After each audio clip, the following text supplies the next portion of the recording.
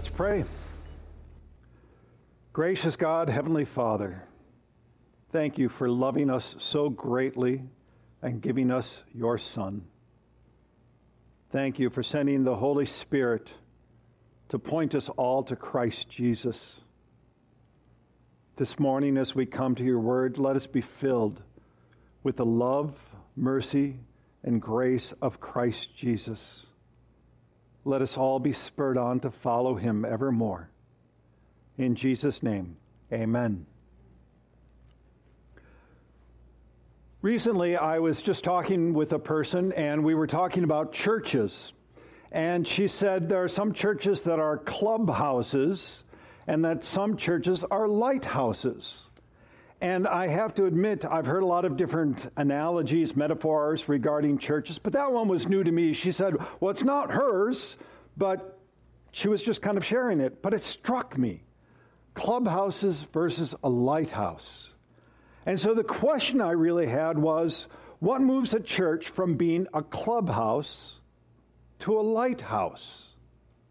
I mean, when I talk about clubhouses, I mean, some churches you've probably been to in which people are very friendly and they gather, but it's just almost like a social gathering and nothing really happens after that Sunday meeting.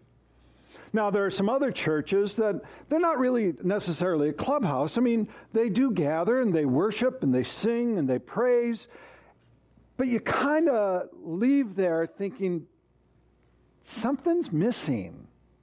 You know, they got the form right. The theology's good. The gospel is there. The sacraments are given properly.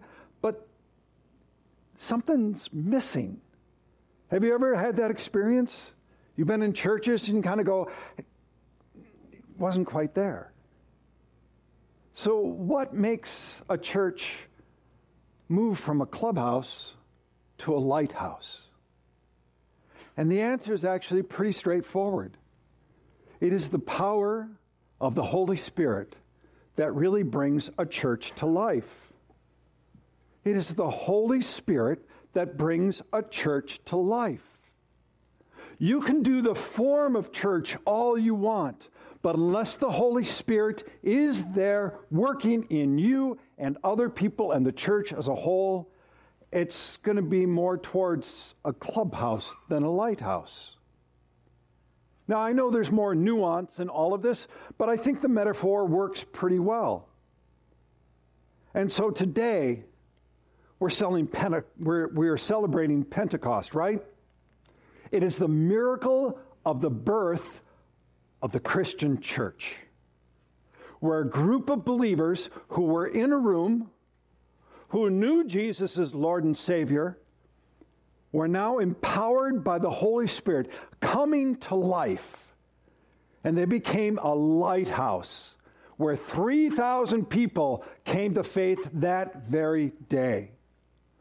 So today we are going to learn from God's Word, from God the Father, God the Son, and God the Holy Spirit, about being filled by His power, His Spirit, to be witnesses for Christ Jesus.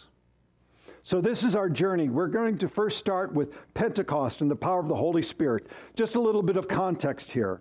It starts off this: when the day of Pentecost arrived, they were all together in one place. So let's set a little context, right? We talk about Pentecost, but I'm not sure if everybody really remembers what that is. Do you remember what Pentecost actually means? Pin drop. Okay. It means 50th because it comes 50 days after Passover. And it was instituted in the Old Testament. In the Old Testament, it was a harvest festival. It was originally called the Feast of Weeks, but became known as the Feast of Harvest. So it took place 50 days after Passover. And what they did is they recalled the law being given to Moses and to the Israelites. So it was a celebration of God giving the people His law. But it was also then about the first fruits of the harvest, because this would have been at the end of the wheat, I think maybe get this right, at the end of barley and the beginning of the wheat harvest. So they would bring some of the first fruits of this harvest unto the Lord. And they were celebrating, they were remembering, they were recalling the Lord's provision and food for them. That's the historical context for Pentecost. But on this day, in Acts, on that day of Pentecost, it was a different type of Pentecost that ultimately would be instituted and celebrated. In this case, it was recalling not the law, but the gospel message.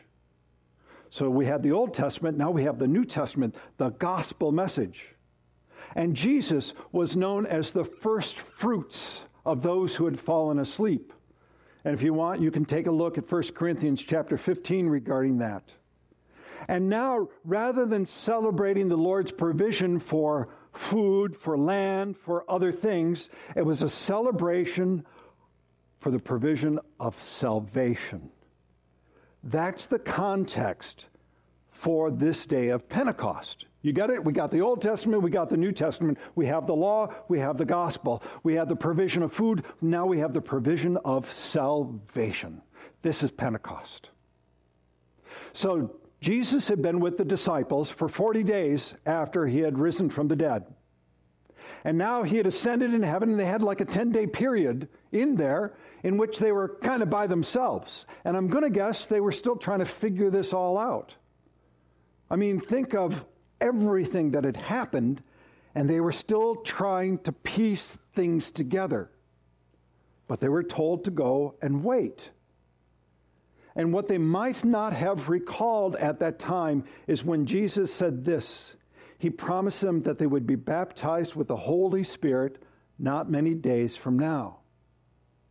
So now in Pentecost, there's a baptism of the Holy Spirit. Verse 2 and 3. And suddenly there came from heaven a sound, like a mighty rushing wind, and it filled the entire house where they were sitting, and divided tongues as of fire appeared to them, and rested on each one of them. So the Holy Spirit comes with wind and fire. Now, was this a blowing wind where all their clothes were flapping all around? No, it doesn't say that at all. It actually says, like the sound of a mighty rushing wind. And the Holy Spirit throughout Scripture is talked about as wind. As a matter of fact, you've heard the word pneumatic, pneuma, that's wind. So the Holy Spirit is the wind. And in the Old Testament, it also means wind, but it could also mean breath of God. So does the Holy Spirit, the wind, the breath of God, giving life. And this is what the Holy Spirit does, the giver of life. That's what we confess. And so the Holy Spirit is breathing life into people. So with the Holy Spirit, there's breath of new life from the spiritually dead to the spiritually alive. Do you remember Ezekiel in the valley of dry bones? So this represented a vision of Israel who was spiritually dead. What does the Lord say to him? The Lord said, then he said to me, Ezekiel, then he said to him, prophesy to the breath, prophesy, Son of Man, and say to the breath, thus says the Lord God, come from the four winds, O breath, and breathe on these slain that they may live. It's a wonderful example about asking the Holy Spirit to come to a nation that was spiritually dead and bring them life. And it is the Spirit who does bring life. Do you remember Jesus talking with Nicodemus? It's in the Gospel of John chapter 3. And he's talking about being born again. And how can you be born again? But by the Spirit. Jesus said, the wind blows where it wishes, and you hear its sound, but you do not know where it comes from or where it goes. So it is with everyone who is born of the Spirit. So the Holy Spirit comes with power, bringing spiritual life to these people. But it also says he comes with fire as well, right? Now, Was this a real fire consuming everything in its path? It wasn't, was it? Just like it wasn't the actual wind, but the sound of wind. So Luke has to record this somehow, and how do you record this miraculous event? So he says, as if tongues of fire. It wasn't like they had have you seen the picture where they got the candle flame over their head? I don't think it was exactly like that, but he gives the idea that the Holy Spirit is fire with them. Now, why would fire be represented? Why would the Holy Spirit be represented by the fire? Well, because what? Cleanses. Very good. Excellent. 100 points for Gerald. All right. The Holy Spirit, the fire, is a symbol of purity, of purification, of power, of holiness. Think in Malachi, talks about the refiner's fire. And the fire cleans off all the dross, all the impurities. And so what is the Holy Spirit doing? The Holy Spirit is purifying the people, purifying these men and women for mighty works of witness. So the Holy Spirit is coming, bringing life and purification so that they can witness. See, the thing that we got to understand here, the work of the Holy Spirit is to glorify Jesus through the life and witness of the believers. So a lot of people on this day of Pentecost will turn it into the Holy Spirit glorifying them somehow. But really, Jesus said, no, the Holy Spirit is there to glorify me. In the Gospel of John, chapter 16, it says this. Jesus said, when the Spirit of truth comes, he will guide you into all truth, for he will not speak on his own authority. But whatever he hears, he will speak, and he will declare to you the things that are to come. He will glorify me, for he will take what is mine and declare it to you. So on the day of Pentecost, who gets the glory? Jesus. It is Jesus who gets the glory on the day of Pentecost. There are many Pentecostal churches, charismatic churches, who miss this message, that they chase the feeling of the Holy Spirit. I don't know if you've ever seen some Pentecostal churches where they say they have been drunk in the Spirit. Has anybody ever seen that? I mean, they really sound and look like they're drunk and they're stumbling and falling down. And I'm thinking, no, that is not the Holy Spirit. Or they say they're slain in the Spirit. And you've seen some of these, like Benny Hinn would do this all the time. He actually would take a white coat and he would go like this, and people would just fall down. Or another one would just go, and people would laugh and fall down. I'm thinking that is the glorification not of Jesus, but of them. That's not what the Holy Spirit does. When you are filled by the power of the Holy Spirit, you are compelled. You are compelled to be a witness to Christ Jesus. So how did the Holy Spirit do it? See, the first miracle really was the Holy Spirit coming. The second miracle was that they could speak in other languages. Verse 4 says this, and they were all filled with the Holy Spirit and began to, I've got one there, and they were all filled with the Holy Spirit and began to speak in other tongues as the Spirit gave them utterance. So on this day, not only were they alive, not only were they purified, they were able to communicate with all the different people who were there for this festival. And we didn't go through the whole reading, but there are about 13 different languages spoken there. Now, I have said this many times in different places, that what they spoke was an intelligible language. It was not gibberish. Again, go to the Pentecostal charismatic churches and you will hear them saying, I'm speaking in tongues, and it's pure gibberish. Nobody understands what anybody is saying. That's not what the Holy Spirit does. The Holy Spirit does this. The Holy Spirit will provide clarity of communication, not confusion. Again, if you ever see some of these videos, you will see people just babbling away in some unknown gibberish, and some of it even sounds like baby talk. And then they're laughing and falling down, drunk in the Spirit, slain in the Spirit. That's confusion. That is not what happened that day on Pentecost. They spoke real languages so people could intelligibly understand what was being said. That's the miracle that happened on that day. The Holy Spirit will provide clarity of communication, not confusion. And how does the Holy Spirit do it? Through the Word of God. Through the Word of God. Romans chapter 10 says this, "How then will they call on him in whom they have not believed? And how are they to believe in him of whom they have never heard? And how are they to hear without someone preaching?" And then it says, "So faith comes by hearing, and hearing through the word of Christ." So the powerful preaching that comes in the witness on the day of Pentecost was through God's word and the primacy of God's word.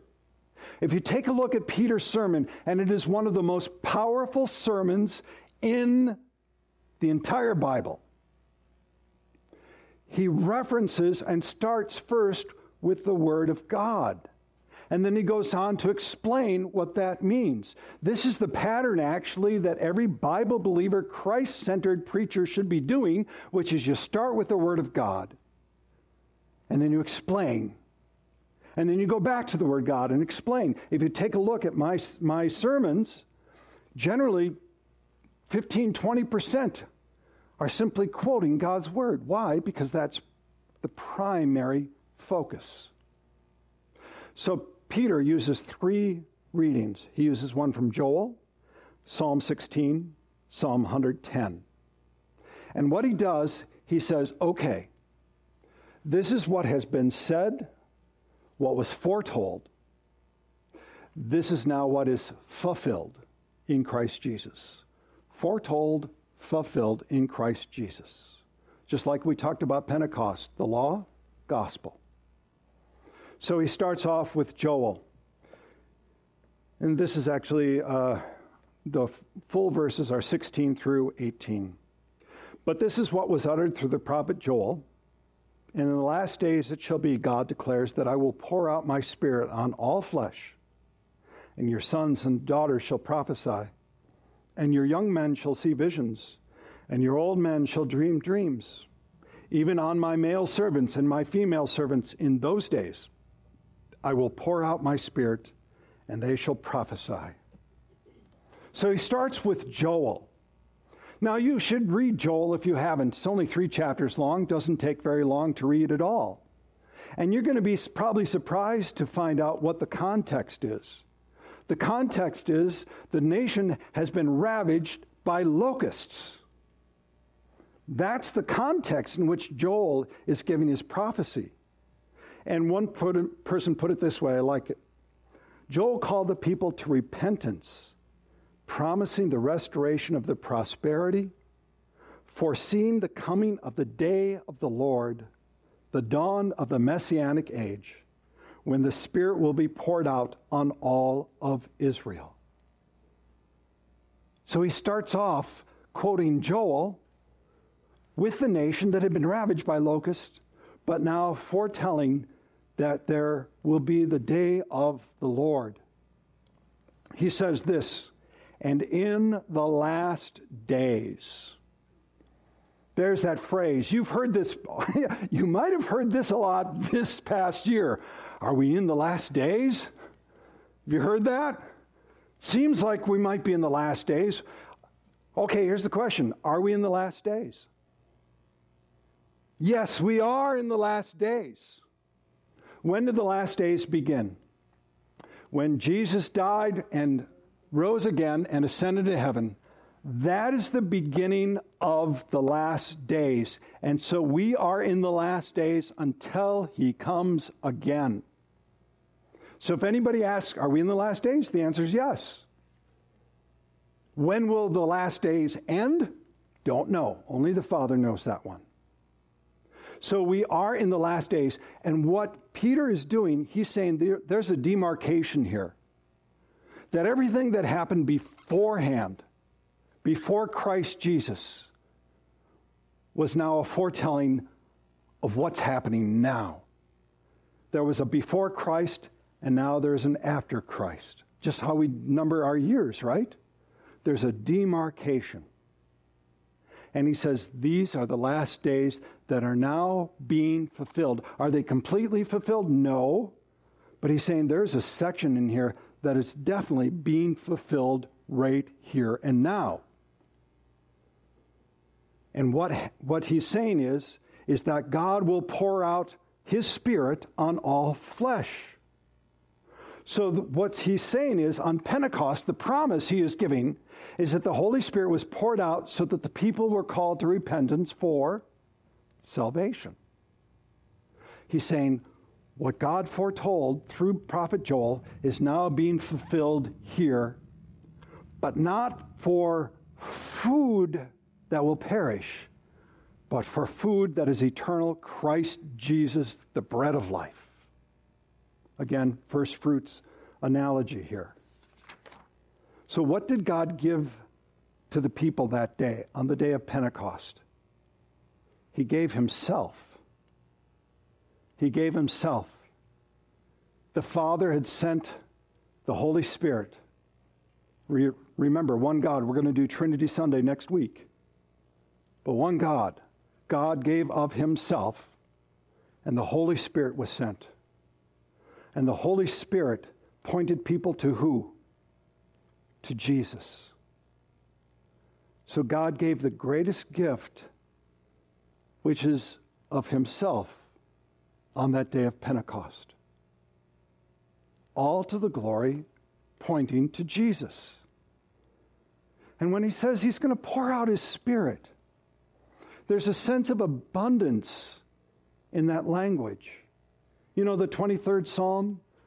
David says, my cup overflows. There's the sense when you read the language that there's an overflowing of the Holy Spirit that's going to happen here. And he says, and your sons and daughters shall prophesy, and your young men shall see visions, and your old men shall dream dreams. And even on my male servants and female servants in those days, I will pour out my Spirit, and they shall prophesy. So let's talk about this for a little bit. Prophesy. Because there's a lot of confusion of what to prophesy means. A lot of people want to say they focus on the foretelling, like future events that are going to happen. But the majority of prophecy is simply, thus says the Lord. Prophecy, more than anything, above all, is this. It is about having God's word given to you, thus says the Lord. And I got to tell you, look, people say, oh, I want to be able to prophesy. Take a look at the people who actually were prophets. They were scared to death when they received a word of the Lord. They knew how powerful it was. I mean, take a look at Isaiah, take a look at Jeremiah, take a look at Ezekiel. You want to see somebody who also was frightened? Take a look at John in the book of Revelation. These people getting God's word were scared to death. And so they were very careful about saying, thus says the Lord. The other aspect about this is much of the prophecy was about repentance of sin, of coming back to God, of giving God glory, not man. And a lot of prophets, modern day prophets, you probably don't listen, watch, but I need to because I got to be the watchman on the wall. It's really bad and sad because what passes for modern day prophecy is junk. And that's the most polite word I can use here. It is junk. It is garbage. What passes for prophecy is mostly saying, oh, I have a word from the Lord that you're going to get this particular job. That, yes, you will get married. That All of that. Modern day prophets give out messages like that, or who's going to be elected. I mean, I know you saw some of that this past year. I prophesy. Really? Really? There's no call to repentance in any of their prophecies. There's no pointing to Christ Jesus. See, modern day prophets, what they do is they glorify you, not God. But true prophecy fills you to compel to witness to Jesus. Look, by the way, this is not just a modern day issue about false prophets. Jeremiah wrote about this. He said, Jeremiah 23, "Thus says the Lord of hosts," so this is God speaking, "do not listen to the words of the prophets who prophesy to you, filling you with vain hopes. They speak visions of their own minds, not from the mouth of the Lord. They say continually to those who despise the word of the Lord, 'It shall be well with you.' And to everyone who stubbornly follows his own heart, they say, 'No disaster shall come upon you.'" God's saying, look, those people are glorifying you, they're not glorifying me. Don't listen to them. True prophets, speaking the word of the Lord, thus says the Lord, almost always call for repentance of sin and calling out upon the name of the Lord. And on the day of Pentecost, the prophecy compelled people to witness to Jesus. See,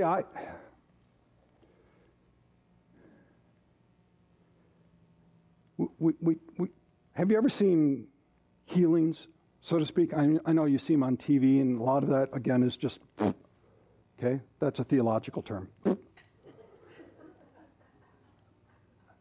But there's one that came my way recently, and it wasn't a big production or anything. They were just having baptisms. And this woman who really couldn't walk and had trouble swallowing, she was baptized. And she could actually then swallow, and she could stand at least on her own. But what really gave it the air of, I think, a true miracle is that she literally finally, she just got down on her knees and talked about how much Jesus loved her. And she was just weeping because of the love of Christ Jesus. See, when miracles happen that way, there's a thankfulness to God and a glory of Jesus. Does that make sense? That's what we're talking about here. And I have seen people who've been born again, and they are just compelled, filled by the Spirit, to talk about Jesus. Luther writes this. He says, "Thus now, as concerning this passage of the prophet prophesying visions, dreams, all are one thing, namely the knowledge of God through Christ, which the Holy Spirit kindles and makes to burn through the word of the gospel." I want to read that again. Namely the knowledge of God through Christ, which the Holy Spirit kindles and makes to burn through the word of the gospel. So Peter's saying everybody who is being filled by the Spirit that day is confessing Christ Jesus. And then he gets to this most important part, I think, of this part from Joel. And you want to highlight it in your Bible. It is verse 21. "And it shall come to pass that everyone who calls upon the name of the Lord shall be saved." This is central to what Peter is talking about. Everyone who calls upon the name of the Lord shall be saved. So one person put it this way: what does it mean to call upon the name of the Lord? It is a cry from the heart, a lamenting sin and imploring mercy. Think about the blind beggar at Jericho. And what did he call out? He said, "Jesus, Son of David, have mercy on me." It was a heartfelt cry unto the Lord. And they couldn't keep him quiet because his heart was crying out, "Jesus, Son of David, have mercy on me. Everyone who calls upon the name of the Lord shall be saved. This is the woman who has been a prostitute, or maybe even the sex trade for years. This is the drug addict who has been addicted for years. This is the one who is involved in the occult. This is the one who is a banker or a mortgage broker who has only been living for money so far. This is the one who's lonely and depressed. This is the one who feels so set apart from everybody else. This is the one in which marriages are having difficulty. Everyone who calls upon the name of the Lord will be saved. And who is the name of the Lord? His name is Jesus. Because as Peter said, and there is salvation in no one else, for there is no other name under heaven given among men by which we must be saved. And Jesus then goes on to explain all of this. He says, this Jesus of Nazareth, a man attested to you by God with mighty works and wonders and signs that God did through him in your midst, as you yourselves know, this Jesus, delivered up according to the definite plan and foreknowledge of God, you crucified and killed by the hands of lawless men. God raised him up, loosening the pangs of death, because it was not possible for him to be held by it. Peter gives the gospel message, right? That Jesus lived, that he did mighty, wonderful works, miracles, and then he was crucified, died, buried, rose again because death could not hold him. And when Peter gives the message, this is central also to his message, is that he is risen. As we say on Easter, right? He is risen. He is risen indeed. This is what we proclaim because it is central to our faith. That he is risen means that we have a living hope. Peter wrote this, 1 Peter chapter 1, verse 3. Blessed be the God and Father of our Lord Jesus Christ. According to his great mercy, he has caused us to be born again to a living hope through the resurrection of Jesus Christ from the dead. And see, when you got that living hope in you, right? It's not just a Sunday only sort of faith, but a living hope throughout your life. You can face all of those difficulties, all those trials, all the tribulations. You will not be shaken. Briefly, Peter says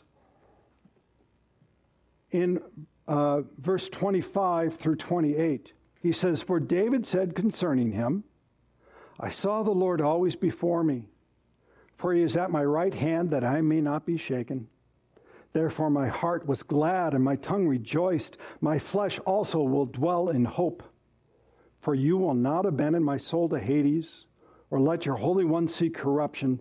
You have made known to me the paths of life. You will make me full of gladness with your presence. So as I was studying, as I was preparing, that one verse really stood out for me. You will not be shaken. When Christ Jesus is your bedrock, your firm foundation, your identity is in him, you can go through a lot of stuff and still not be shaken.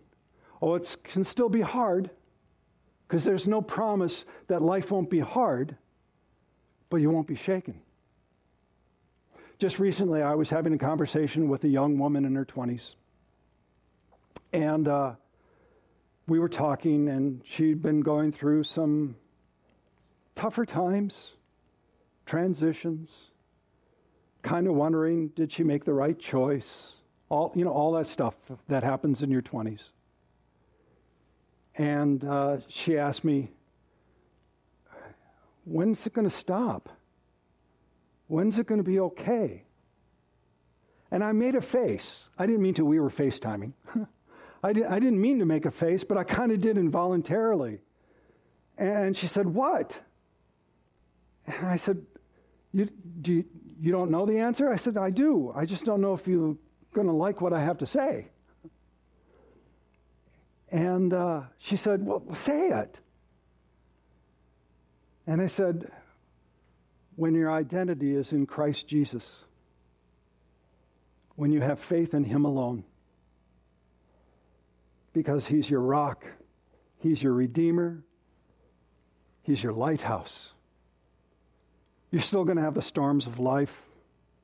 You're still going to have ups and downs. But when your faith is resting upon him and him alone, you won't be shaken.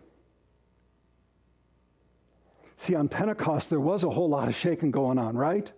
With all the people the apostles, who were becoming bold in their faith, but for those, they were shaken to their very soul and called to repentance and then belief in Jesus. And 3,000 people came to Christ that day. And the church, 3,000 people all in one day, and they were not shaken. There's a lot of things that are happening in this world right this very day that are shaking the church. And a lot of people have fallen away, but for those who are on the bedrock of Christ Jesus, we stand firm no matter what. And this is all not on our own strength, right? Because on our own, there's another theological term. On our own, apparently that's my favorite one for today. But we will be shaken without Christ. But through the power of the Holy Spirit, we can stand firm. So for you today, this day, I put this in there specifically. Pray like there is no tomorrow. Normally our prayers kind of go on and on and on, like because we know there's years and years. But what if you prayed like there is no tomorrow? Like you really got down on your knees, or if your knees are too creaky, you're at least sitting there, right? Metaphorically on your knees, praying, Holy Spirit, move powerfully in me. Give me the life, purify me, make me grow into greater depth, breadth, love of Jesus, of being his follower. Pray that, like there is no tomorrow. And then also pray for this church. Again, like there's no tomorrow. Pray for Joy Church and all the church, Bible-believing churches in Fountain Hills here and throughout the world, that they are filled by the power of the Holy Spirit. That we can be lighthouses for Christ Jesus. That we can share the miracle of salvation with them. Will you do that? Will you pray for yourself and for this church? Let's pray right now. Heavenly Father, we thank you for the Holy Spirit. And I do pray for each and every person here and each and every person who is listening, that we are filled by the Holy Spirit, that we see Christ Jesus shining brightly, and that we follow him with love, with fervency, with thanksgiving. And I pray for this church, that you move powerfully in this church, and that you make this a lighthouse unto this town, unto this state, unto this world. This I pray in Jesus' name. Amen.